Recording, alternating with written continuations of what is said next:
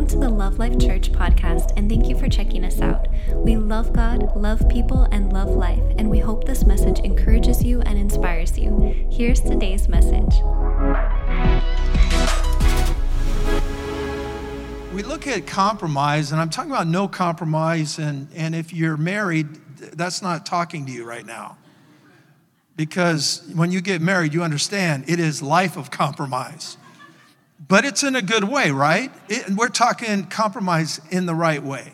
So we're not talking about the negative one or the one that will hurt you, but we're talking about one that's beneficial. How many of you have a close friend, a real best friend type person in your life? Okay, man, what's wrong with you guys? You guys don't have friends out there?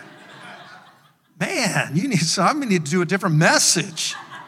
He who wants friends must show themselves friendly, the Bible says. But the thing is even in that relationship, a close friend, you have compromise going on. I'll tell you what, if you ain't compromising in a friendship, you're being a slave to someone. They're telling you this is what we do, and you just doing whatever they do, and you don't get to choose. Do you see what I'm saying? In other words, that's not a friendship. That's not a relationship. So we look at the compromise and see that there are beneficial times of compromise. Definition in the dictionary, an agreement or a settlement of a dispute that is reached by each side making concessions. That's a good statement, right? So it's sort of the times when you have to say, let's look at how we can fix this with both giving up something. Now, that doesn't necessarily mean everything and all the time, and there must be compromise in everything. I'm not saying that. There are times when you know this is the right thing to do, and you do it. There's no compromise in it. And so when we look at the word compromise as far as what does the Bible teach us about it, it is filled with different pictures and stories of people that don't compromise and people that do compromise, and people that don't compromise and do compromise in their life. And you see story after story, you see men and women walking a life of no compromise. And then you see men and women compromising. So it's very interesting to see this and to be able to know that the Bible shows us this type of lifestyle. What does that mean? It means it's available. We can do it. I mean, what was the first thing Satan did when he came and attacked and tempted Jesus? When you look at that, his first statement was, if you just do this once, do this one thing once. That's all I'm asking. Do this one thing once. And Jesus' attitude is I ain't compromising for you. I'm not going to compromise for you. So if he's going to be tempted to compromise, aren't you? You certainly are. Everybody in here. We need to have victory in that area of compromise, do we not? Because if we don't, the life lived is a life that's miserable. And God doesn't want you to live a miserable life, does he? No. For God so loved the world that he gave his son through those who would believe would have everlasting life and a miserable one. You know the scripture. No. God wants us free, amen? The Bible definition means this, to make concessions or accommodations for someone, look at this, for someone who does not agree with a certain set of standards or rules. So you're compromising your life for them, what they believe. Isn't that interesting? It also is to put aside a certain set of standard or rules to appease your old nature. You're compromising. Now, I don't want to get into the negative aspects of what compromise does because it produces destruction all the time. Not some of the time, all the time. The problem is in compromise, the Bible teaches it as a little leaven. Compromise takes a process of destruction, but ultimately it does destroy. I have been doing this for a while now. I've been doing this for quite a while now. And I can tell you right now, in all the years of being a pastor, I've seen families, I've seen men, I've seen couples compromise. and I've seen what it does. And I can tell you right now, never does it benefit their life, ever. And I've seen what it does to their children, and I tell you what happens all the time. Ultimately, the children that come to the building leave the building. Not sometimes, all the time. The compromise is an action that shows something more than your words. Don't you smoke or drink, little Jimmy, while you holding your can of Budweiser and smoking a cigarette. Guess what? You lost that kid. You can say don't all you want. You lost them. And we don't want to think that way, and we literally con ourselves or deceive ourselves in thinking it won't happen to ours. I can tell you right now, I guarantee you, yes, it will. I've seen it. And guess what? The Bible is backing up what I just said. So what is our responsibility? Be responsible. Don't compromise, because you will end up like all compromised Christians to when something happens in someone's life, they won't run to you. You're the phony, you're the fake. You're the one that will do what the world does because you want to be like them. And it robs you of what God wants for you, and that is to live a life where you are able to influence people out of negative, not gather in with them in things that destroy life. And I'm not going to preach on stuff and what stuff does or does not, because everybody in here is grown-ups. You already know what destroys lives. You know, you can look at drugs, alcohol, you can all look at that. You are not going to see statistics of this is a good thing, go for it. Never. So, be wise in your life, or what Proverbs says, be a fool. And I'd rather do things through the lies of wisdom and recognize if I do dumb and I act a fool, it's not because I am one, it's because I made a mistake and I'm going to fix it. Amen? Because you can do the fool, but I don't want to be the fool. Amen? The fool is a compromising Christian. And so what we need to do is recognize, listen, we're not perfect. I just said there are people in here that live the life of no compromise. Abraham, and then he compromised Abraham. So, but he's still the father of our faith. So what does that mean? There are going to be times when you screw up. There's going to be times when you've had a pattern of compromise, and then you realize, this is not what I want for my family. I don't want it for me. I don't want this for my life at all. When I became Papa, I made a vow that I was not going to do what my old life dictate or how my parents raised me. And that means I had to make conscious decisions of what I was and what I was not going to do. And I didn't want to ever be in the position of life where my kids were doing stuff because I did it. If they do something wrong, it's on them, not because they're Papa. I said not because they're Papa. If they do something wrong, it's all on them. You guys hear me, dads?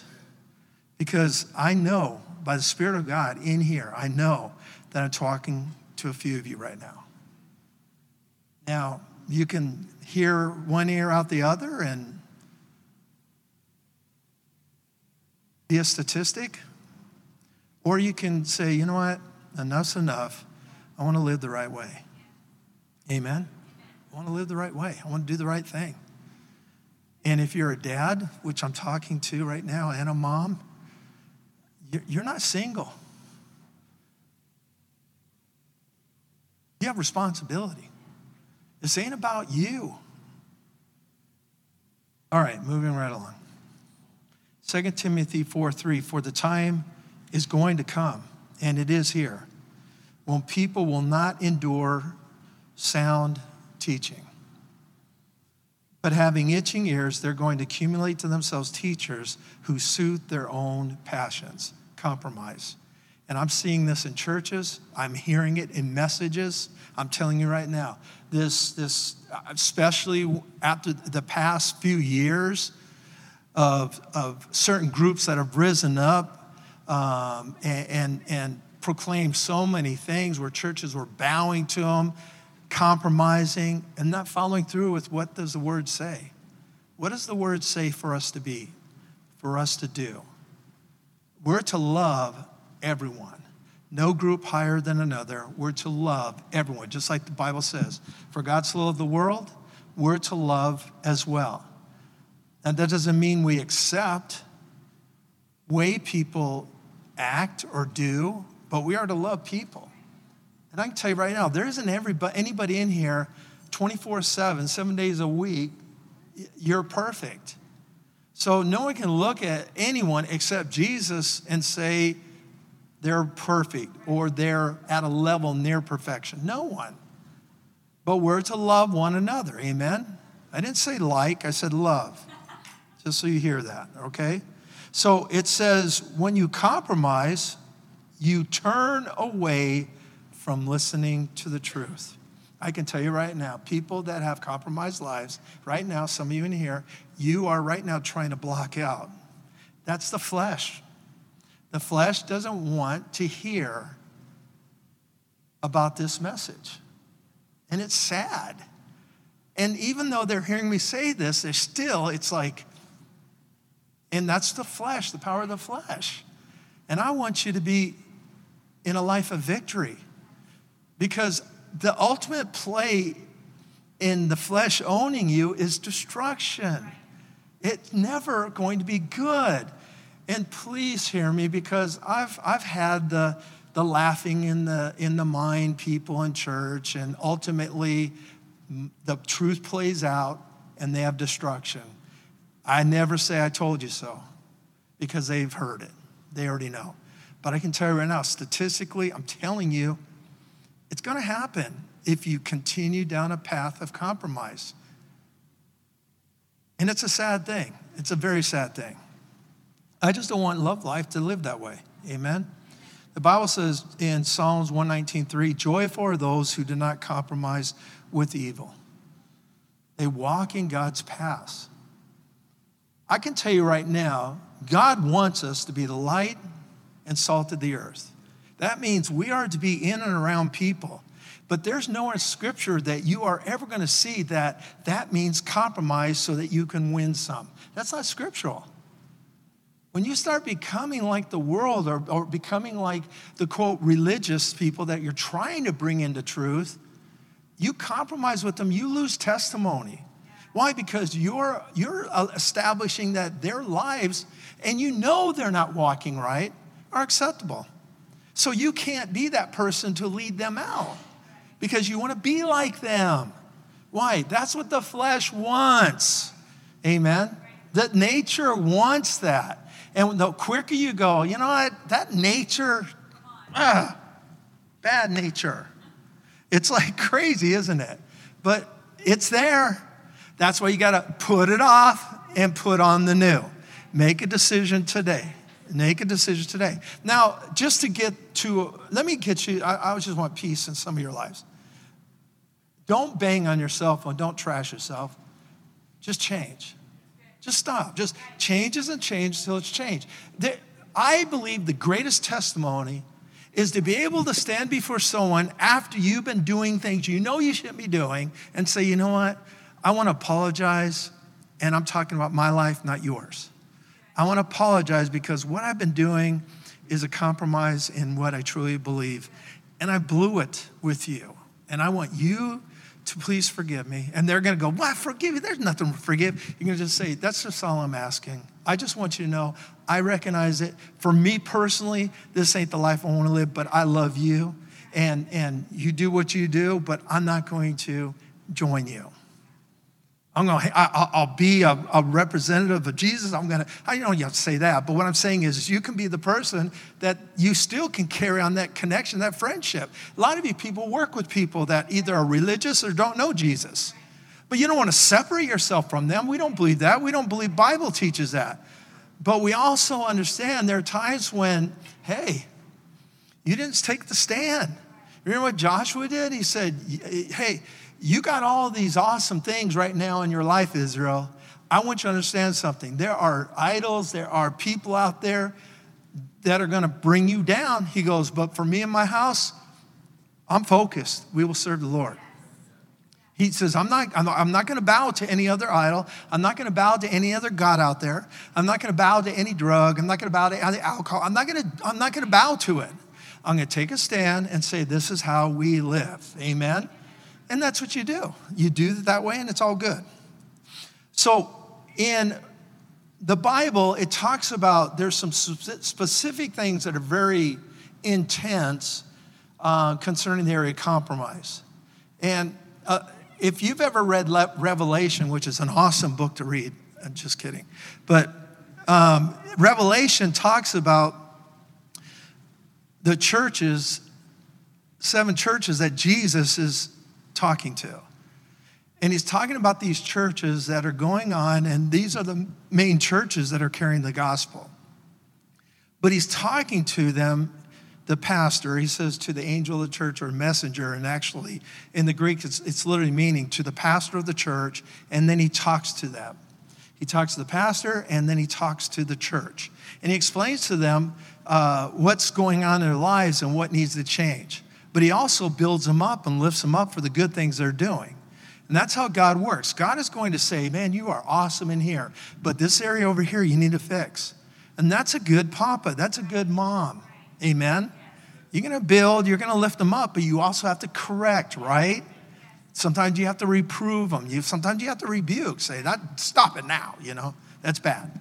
So we understand that, okay? So here we go on to Revelation. It's chapter 2. He talks to the church at Ephesus and Thyatira, and then we're going to look at Pergamos. And so in the churches, he starts with Ephesus and Thyatira, and he goes to Pergamos. When he talks to Ephesus, he emphasizes that you're very, very, very judgmental on the bad things. If it's wrong doctrine, you are quick to judge. If it's wrong action, quick to judge. He said, but you're very weak in love. That's what he said. Now, the Ephesus church was the church that probably received some of the greatest revelation from Paul of all the churches. I mean, this church was able to grasp the truths that Ephesus teaches, which is very, very impacting, especially as the new creation, the new you. And it's an amazing, it's my favorite out of all the books. I like Ephesus and then Romans, probably second.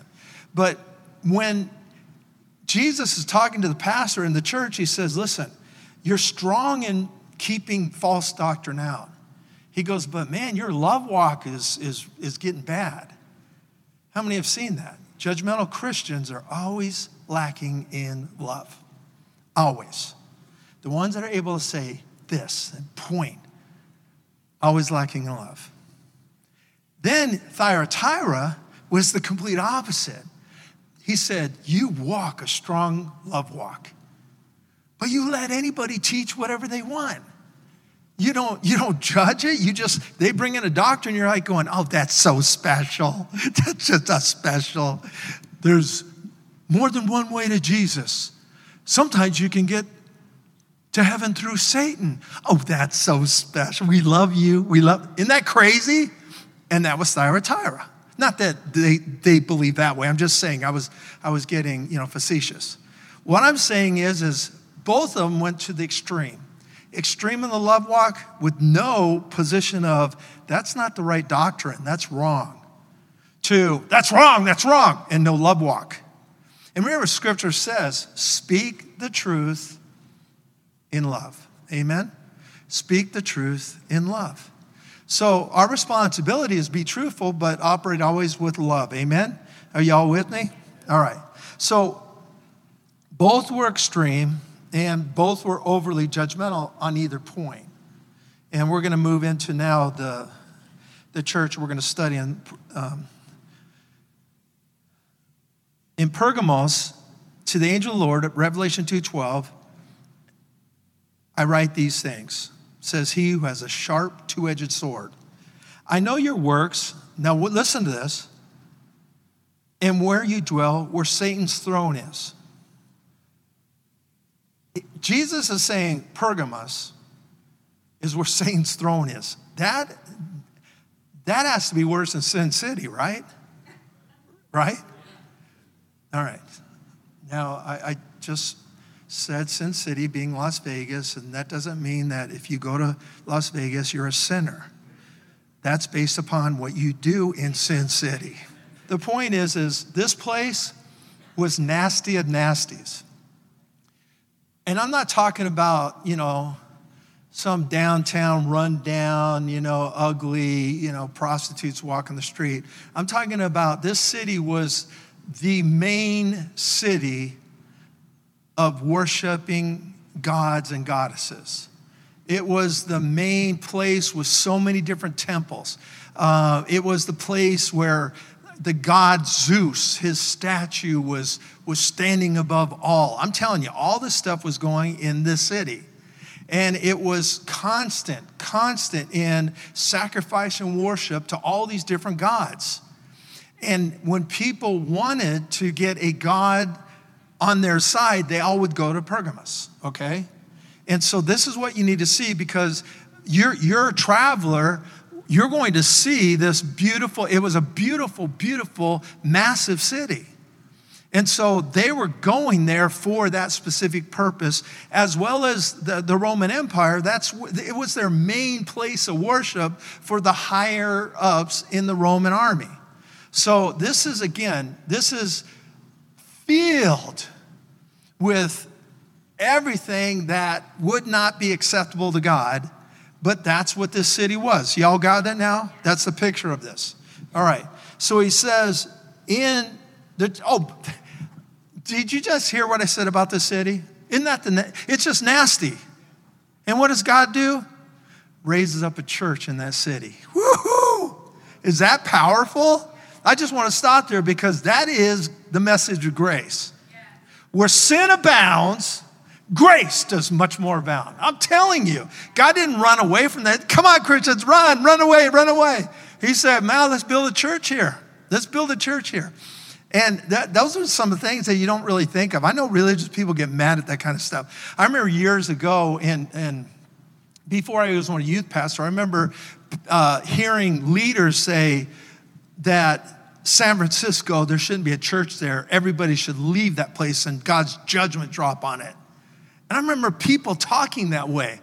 And I thought, and I'm not even, I didn't know much about the Bible, but my first thought was, well, don't they need Jesus?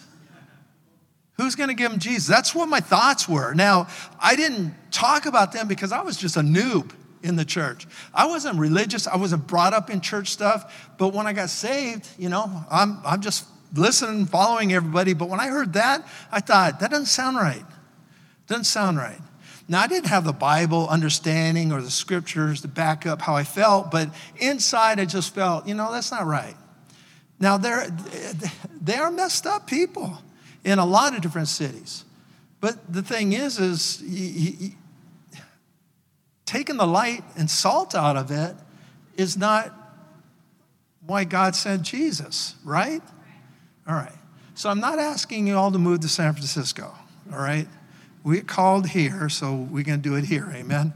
But he said, I know your works and where you dwell, where Satan's throne is. Can you hear the church going, yes, amen, brother. Yes, pastor, this is his throne. Yeah, even in my neighborhood, it's nasty. And he says, and you hold fast to my name. You don't deny my faith. Even in the days of Antipas, my faithful martyr who was killed among you, where Satan dwells. Now, Antipas, we don't know a lot about him. Most think that, the story, I guess, is that they burned him in a massive bronze bull, stuck him inside and burned him alive.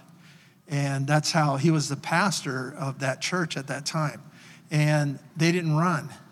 They didn't leave. Can you imagine that? Man, can you imagine, honestly, a church here in the U.S. doing that? No, I believe most people are going to run. I mean, it's sad.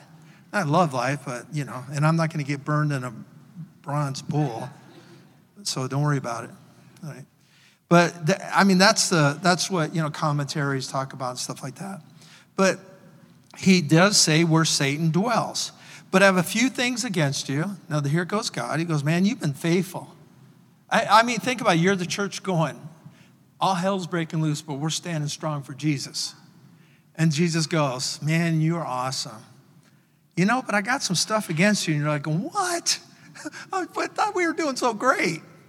And that's what people think that church is about. We just want to hear, pat me on the back, pat me on the back. Well, I agree with that. But truth still needs to be spoken so that you can go, oh, wait a minute, I need to fix this area. I need to change this. And we know better here at Love Life. We don't never preach sin, and we're not going to preach sin. What we're going to do is preach truth, and that always reveals things we need to fix. Amen? There's no purpose to preach sin. It's like, you think that doing that is going to change someone. The point is it doesn't. Sin can only become through a different mindset, and that is a victory mindset. That's the only way you defeat sin. It's the only way. You have to have an identity, an understanding of who you are to be able to overcome. Otherwise, you can never defeat something that you believe belongs to you. And that's why people fail in life. We need to recognize I'm bigger than that. I'm better than that. Amen? It's how you create value in yourself. You start making different decisions. Salute. Okay? And it's always ultimately, people, just to let you know this, it ultimately always gets down to identity. It's your identification in how you see yourself. And when you see yourself in a great light, you treat yourself better. When you see yourself in negative light, you let yourself go. And I believe our job as Love Life, a team, is to be people that are always building people up to be better. Amen? To be better. I'm just not going to accept a negative life for you. I just don't believe in it. I believe you're better than that, and your value's already been proven. The blood of Jesus was shed for you. So we're not talking about, what we think. We know how much you're worth. I know how much I'm worth. His death for me, Jesus' death for you. You're valuable. You just need to start seeing it. You're looking at your negatives, not the way God sees you, which will change the negatives. Amen? All right. So he says, these are a few things I have because there are those, everybody say there are those. This is important to see. He's talking to the church. He says, but in your church, there are those who hold the doctrine of Balaam. There are those who hold the doctrine of Balaam who taught Balak to put a stumbling block before the children of Israel, to eat things sacrificed to idols, and to commit sexual immorality. Thus, you also have those, say have those. Okay, now he's talking to the church. Everybody hear this? And Jesus says, listen, I got a problem because there are some of you in here that are operating in belief of a false doctrine. And now he's going to the other side. And then there are some of you that believe this type of false doctrine. All right? He said, and there are some of you that hold to the doctrine of the Nicolaitans, in which I hate. I know people hate to see, they want to believe that you should never say hate or say you hate something. And I can understand why people do that, but it's so unbiblical because God shows areas where he's going to say, I hate this. And that should share something with you as far as scripture. There are things that you should hate. Amen. Now, I'm not saying you can make a massive list of it because I don't believe that's true. But I believe there are certain things that you better hate because it'll destroy your life if you don't have that passionate anger, which hate is, to not do that, be that. Amen. So Jesus said, I hate this. I know we just said Jesus said that, and that makes us feel, oh my gosh, poor Jesus talks that way. Yeah, when it comes to destruction of your life, a tool that'll ruin you and destroy you, yeah, he will. He will. Amen? So he says this, he says, there are those in your church that hold the doctrine of Nicolaitans, which thing I hate. He didn't say I hate the Nicolaitans, right?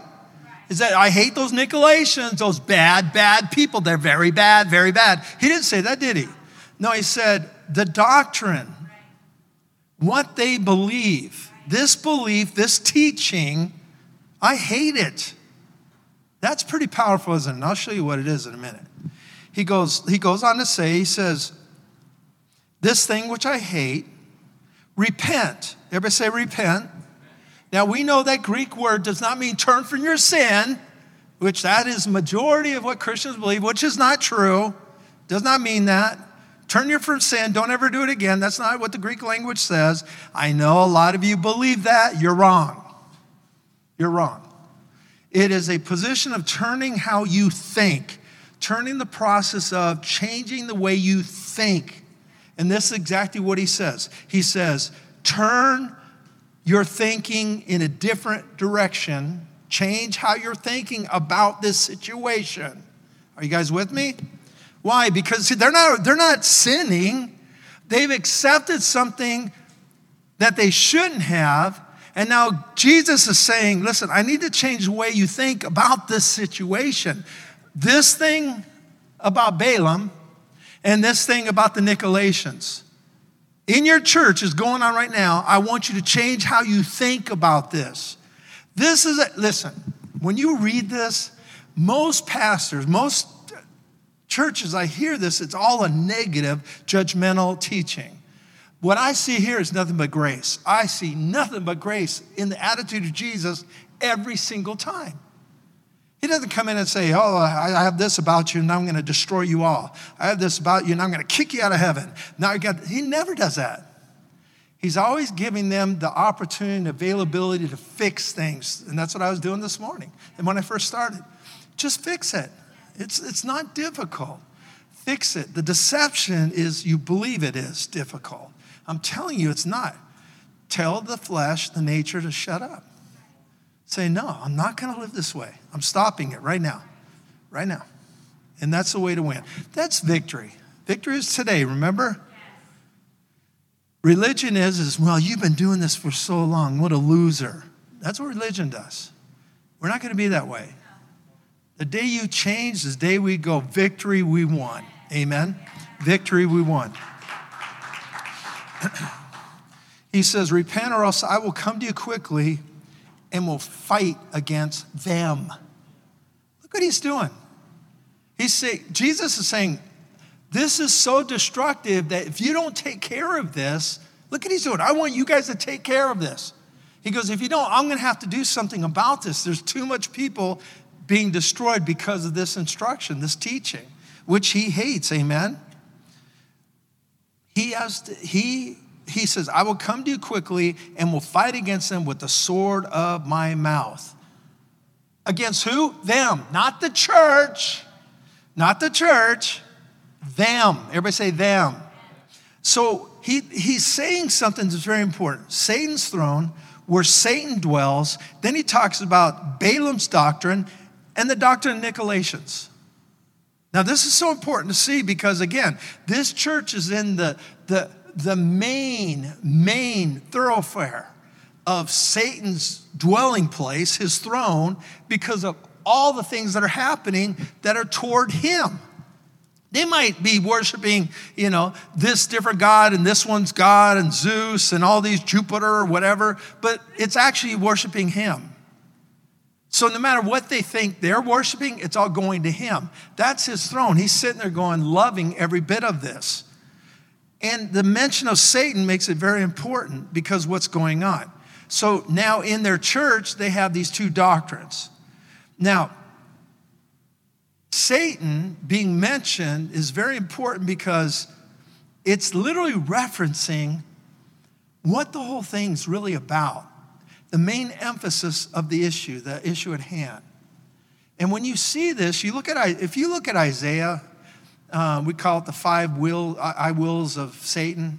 And the 5 I wills of Satan are very, very important to see because when it comes down to our personal lives, It's something that everybody in here, everybody out there, you always need to be paying close attention to. I'll read the 5 I wills of Satan. Isaiah 14:12, how you are fallen from heaven, O Lucifer, son of the morning. How you are cut down to the ground, you who weaken the nations. For you have said in your heart, you guys ready? I will ascend into heaven. I will exalt my throne above the stars of God.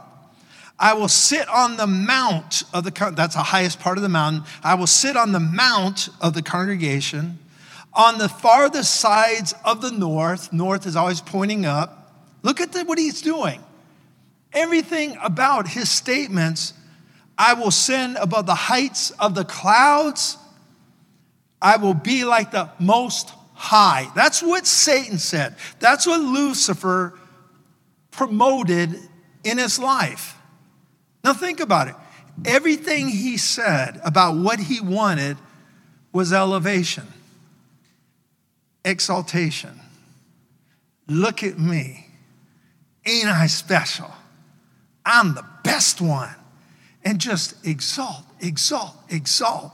And ultimately, what do we see Scripture talking about? Pride. Pride. That's Satan's downfall. And if you look through Scripture, it's many people in God's Word downfall. Pride. Lifting themselves up. And here he's saying the seat, the throne of Satan, is right here in this place. Then he talks about what's going on as far as the belief system. But God says to the devil, yet you say those things, but I'm going to bring you down to hell, to the lowest parts of hell. He's saying, I'm going to be this, I'm going to be that, I'm going to be that. And God goes, no, let me tell you what's going to happen. I'm taking you down to the lowest of lows.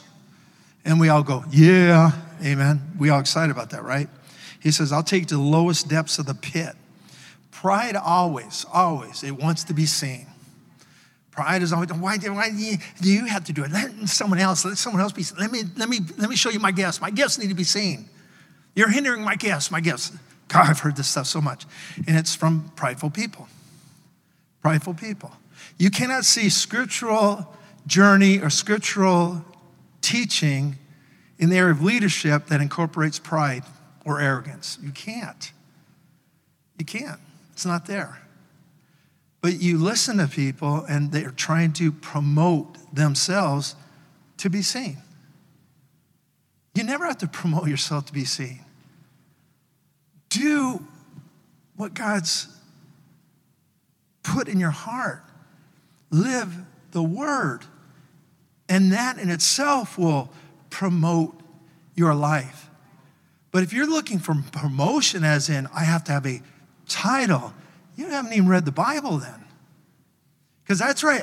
This is what happens in their heads. They're going, yeah, I want my gifts, but they need to be, no, they don't. Your gift always will make ultimate room for you. Could you imagine if Paul had that attitude?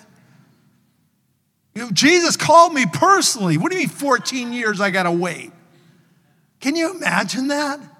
But that's a lot of church people. Why? Because religion always talks that way. Always.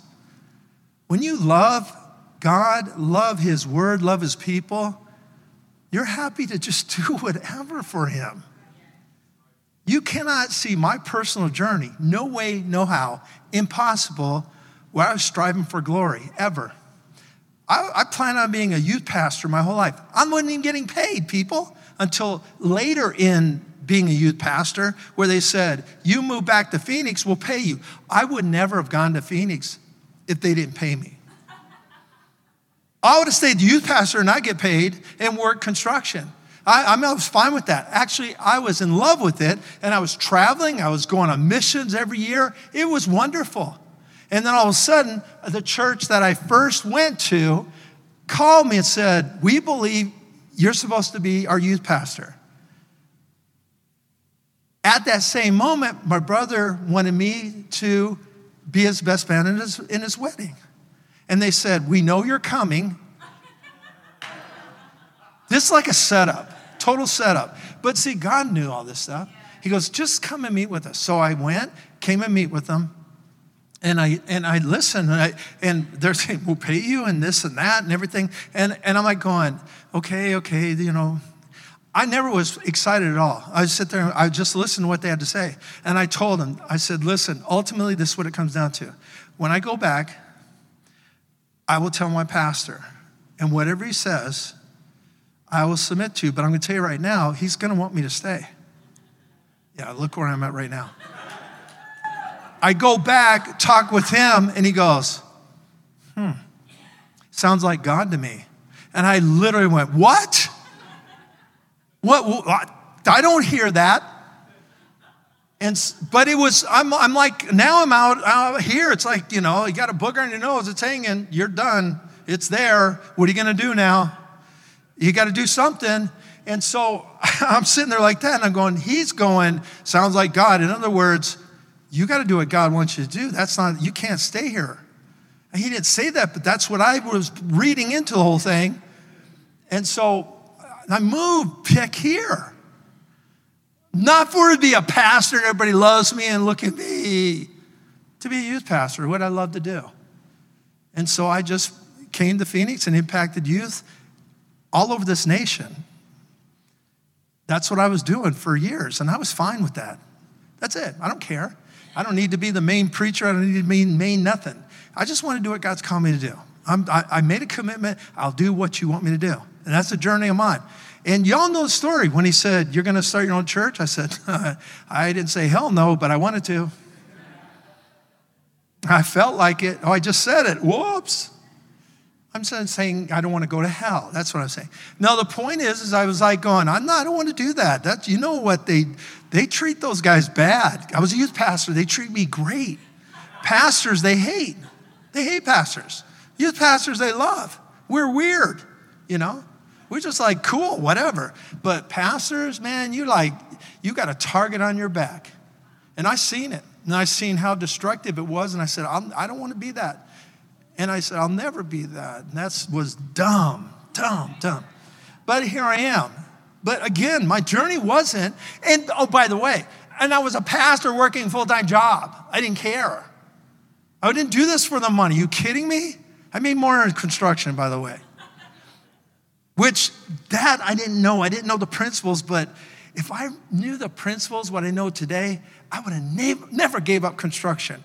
I would have put someone in charge of that and just signed checks and had a construction company. I mean, I'd be rich right now. The church would have some good stuff. But anyway, moving right along. I didn't know you could do that. And then I seen pastors that did do that, and I was like going, what did I do that for? But anyway, I learned a lesson there. But the thing is when it comes down to our lives, we've got to make sure we don't allow pride into it at all, ever. Don't allow pride in your life, because when we look at these two compromising doctrines, this is what impacted that church. In the church in Balaam's teachings, it's eat things that are sacrificed to idols and commit sexual immorality. Now think about that. Balaam literally is a prophet, not from Israel, but a prophet of God. And he literally was paid from a king, Balak, Moabite, to curse Israel. So that prophet of God was like going, okay, how much you pay me? So he takes some money, he curses Israel, and God goes, I ain't going to curse them. It ain't going to happen. Well, actually, he took the money and said he was going to curse Israel, and he said, but I'm only going to speak what God tells me to speak, and he blessed Israel. So Balak is going, I'll pay you, here's $100,000, curse Israel. And Balaam goes, hey, all right, I'll do that, but I'm going to only say what God says. Okay, he goes, Israel, you are the blessing of the Lord, and you will overcome. And the king's going, what? Stop. And he does that a couple times. And then he's like going, dude, I'm paying you no more. But see, he knew he was a prophet of God because he's used his life and was prophetic and things would happen. So he knew this guy was of God.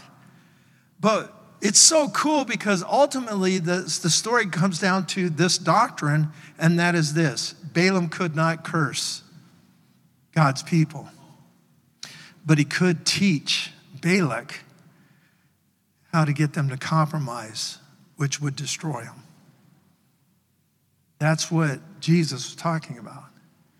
He's saying, if you can get the people to compromise, I know, Pastor, I know the church, I know where, and compromise. And ultimately what happens? Destruction. And that's what happened to Israel. Destruction in their lives. What'd they do? The men went to do what they should be doing, and that is destroy the Moabites. And Balaam taught Balak how to seduce them into their city. And so all these women went out, prostitutes, these priestess, and seduced them in. They started eating food, having sex with all these prostitutes, and thinking everything's fine. And see, the point is what happened is ultimately you look at the nature of flesh and you see these guys. This didn't happen in one day. It took them probably days and days and weeks to get there. And ultimately, these guys are being sucked into this pull on their lives. And then you start compromising. Well, no one's here. You know, our kids can't see. Our wives aren't here. And there's this compromise that goes on until they do what? They succumb to it. And so that's the Balaam compromise and doctrine. Then you got the Nicolaitans. It says those who hold a belief that Jesus said, I hate. They hold on to. It's their instruction of what they hold on to. That means they refuse to let go of something they know is wrong. So these guys were people that had this, well, we believe this. We believe this teaching, but we also believe this teaching. And this is what Jesus said, I hate this part. Why did he go extreme on this group and not the other? Because this group had one foot in both lives. This group was a group that promoted, we're spiritual, but we also can do this. And that's what Jesus said. It's so destructive in people's lives. And that is, again, the pure life of compromise. And so what did the Nicolaitans? You can be a believer, but compromise for the love of others. See, you convince yourself that me compromising is because I just want to show them love. I know I'm not talking to anyone right now, but I'm just sharing with you a thing that Jesus hates. Are you guys with me? You can do the world. Be inclusive. Love everybody. Accept everybody. Even what they do. But tell me what this society, this world is preaching right now. This is exactly the Nicolaitan doctrine. You hear churches living this way now. Denominations that are abiding by this stuff, being manipulated by society. It says here, they don't want to offend no one, no absolute truth, toleration is spiritual, and never need for separation. Is that crazy? Even in your right mind, you know, man, you hang out with bad people, it becomes bad, right? I mean, even in your head, I knew that growing up. Hang around good people, I get my homework done, I get good grades. Hang around bad people, I don't do homework, I don't get good grades. I mean, it was my life. Freshman, sophomore year, I was top of my class. Playing sports, all three sports, doing everything, loving life. Got in some friends, sophomore, junior, and all of a sudden, bam, my whole life went that way. I didn't stop doing the sport thing, but my school thing was like, well, I don't care about it. All because I got around different people. So here we have their lives where you live any way you want. Hey, God loves you. Live it any way you want. And the problem is The compromise is the issue. And when God says seed of Satan, I believe ultimately there's this spirit of pride that influences people to compromise their life. And I know when you're talking about Satan, for him to make his statements, it doesn't even make sense because he was the most beautiful and at the highest level of every angel. See, he already had the highest level of creation. He was the worship leader of heaven. His beauty abounded. And then you think, how can you be in that position before God Almighty, who created you that way, and you want greater? Ultimately, it always comes down to here. Always. People that live a prideful life have a terrible self-worth. They always have to exalt, And that's the only thing that promotes them. And what should promote you is how you see yourself. You can look up any psychiatry book on this area, and you're going to hear this type of message as far as when it comes to pride. And we don't want to live a prideful life. God resists the proud, amen? So we want to live a life that's right. If you remember Israel being delivered out of Egypt, everybody remember the stories on that? Moses, let my people go. And he tells Pharaoh, we need to go worship. We need to go out and worship. People need to go. And Pharaoh gives compromise number one and says, I'll let you go, but don't go too far. See, I'll let you do your Jesus thing, but keep close view and touch of the world. And that's a lot of Christians right now is they don't want to get too far out. Don't be fanatical. Don't be overzealous for Jesus. Just stay close enough to the world. Just stay, draw the line. You can go out, but don't go out too far. And Moses, ultimately said, that ain't going to work. Then compromise number two, Moses said, we need to go. And then Pharaoh says, okay, go, but leave your kids. Just leave your kids and go and worship God. See, what I see and I have seen, and it makes me so sad, and I wish I never had to say this in church, but I've seen many parents, Christian parents, compromise their kids and leave their kids in Egypt while they're having their cool life and doing their thing in life where they're being exalted and promoted. And look at me, while their kids are in Egypt. The reason why it hurts is because I've seen it too many times. Because people get so consumed about things elevating their image. I'm telling you, ultimately, it always comes down to this. What should elevate your image is the love of God and that you are accepted. Good or bad, you're accepted. But hear me.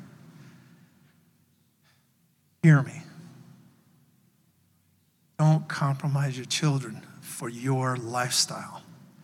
And that is a world system statistic that's happening predominantly in all families, and sadly in the church as well. Remember, you became a parent. That means you have a responsibility that's above your needs and wants. All right, just sharing what the Lord says. The third thing, Moses says, no, we're not leaving our kids. Thank you, Jesus. The third thing was this. All right, Moses, you can go, but leave all your stuff here. Don't take any animals, just leave your stuff here. Go. You can take off as long as you want, but leave everything here. And what compromise is that? That compromise is the ground of, well, I'm going to serve Jesus, but just in case, I'm going to make sure I have this. I need this safety net. I need this backup. Just in case this job, I'll live for Jesus, but just in case. And that's exactly what he did. He went those compromises. And each time, ultimately, Moses said, we're not going to compromise. We're going to do exactly what God's called us to do. And that's what I'm telling us today. Fathers, mothers, single people in here, kids, whatever. Our responsibility is no compromise in the things of God. Amen? Live life big, live life large, love people, experience, the joys of being a testimony of Jesus around other people. Laugh at things that are good to laugh at. But once you compromise, you'll hear yourself laugh at stuff you shouldn't be laughing at. Or talking about stuff you shouldn't be talking about. And I'm not talking being judgmental towards someone. I'm saying you personally, your life. Don't try to keep up with the Joneses. Those Joneses are bad people. I still never looked up why was it the Joneses, but anyway, the point is you never want to become something lower than what you're supposed to be. Don't compromise your life. I've learned that I can be around people and I don't have to drink their beer or to act this way, and they still love me. Now, I don't get invited to a lot of things, but it's not because I'm judgmental. It's because they usually hear me say, no, I'm not coming. But either way is this: be the light and the salt, be enjoyable person, laugh, have fun, excel in life, but don't compromise. Father, we thank you for the word. Thank you for the truth of the word of God. And this is a wonderful, wonderful time in our lives to be able to, again, here we are at another year, another Father's Day. We had another Mother's Day. And I'm believing for moms to rise up and become great and become greater. And fathers to rise up and to become greater.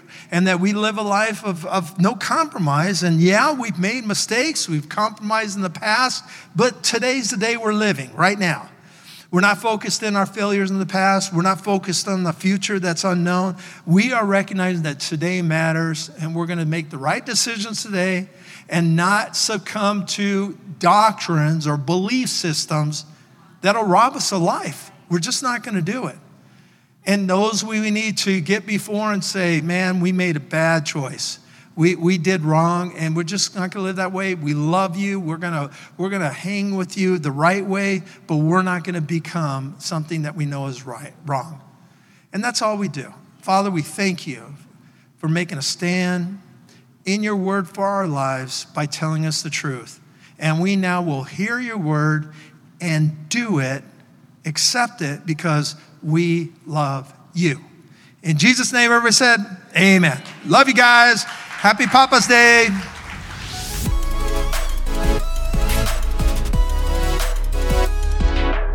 Thanks again for listening. To hear more encouraging messages just like this one, make sure to subscribe and check out our podcast channel for past episodes. If you loved what you received, please consider rating it and sharing it with your friends and family. For more information about Love Life and getting connected with us, go to lovelife.church. We love you and are believing God's best for you.